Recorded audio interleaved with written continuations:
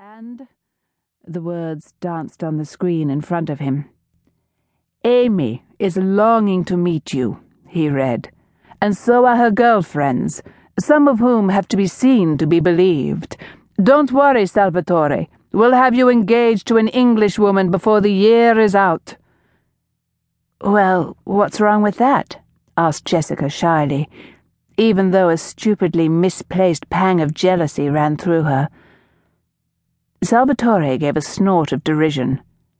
Why do people love to interfere? He demanded. And why in Dio's name do they think that I'm in need of a wife? Jessica gave a helpless kind of shrug. She didn't think he actually wanted an answer to this particular question, and she rather hoped she didn't have to give him one. Because what could she say? That she suspected people were trying to marry him off because he was rich and well-connected, as well as being outrageously good-looking. And yet, despite the head-turning quality of his looks, she thought his face was rather ruthless and cold when you got up close. True, the full mouth was sensual, but it rarely smiled, and there was something rather forbidding about the way he could fix you with a gaze which froze you to the spot. Yet somehow, looking the way Salvatore did, he could be forgiven almost anything. And he was. She'd seen secretaries swoon and tea ladies get flustered in his presence. She'd observed his powerful colleagues regard him with a certain kind of deferential awe and to allow him to call all the shots. And she'd watched simply because he was a joy to watch.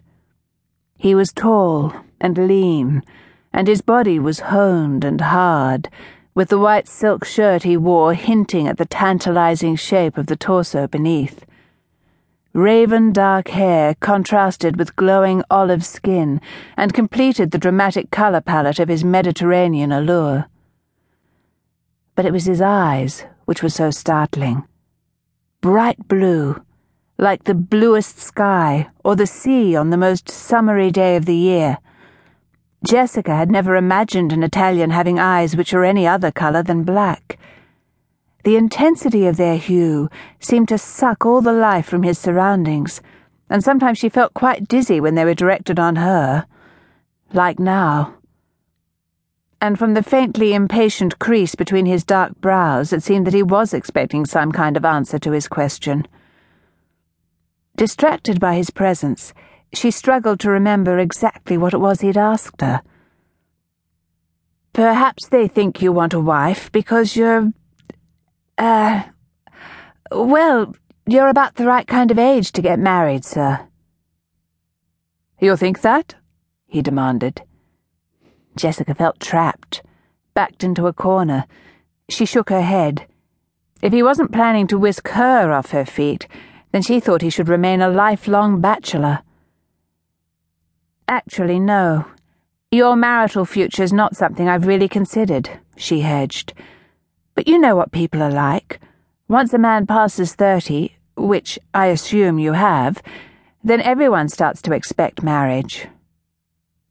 See, said Salvatore, and he ran a slow and thoughtful thumb over the hard line of his jaw, where the shadow of new growth had already begun to rasp, even though he had shaved that very morning. Exactly so. And in my own country it is the same. He shook his dark head impatiently. Had he really believed that things would be different here in England? Yes, of course he had. That had been one of his reasons for coming to London, to enjoy a little uncomplicated fun before it came to the inevitable duty of choosing a suitable bride in Sicily. For once in his life, he had wanted to escape all the expectations which inevitably accompanied his powerful name, particularly at home. Sicily was a small island where everyone knew everyone else, and the subject of when and whom the oldest Cardini would marry had preoccupied too many, and for too long.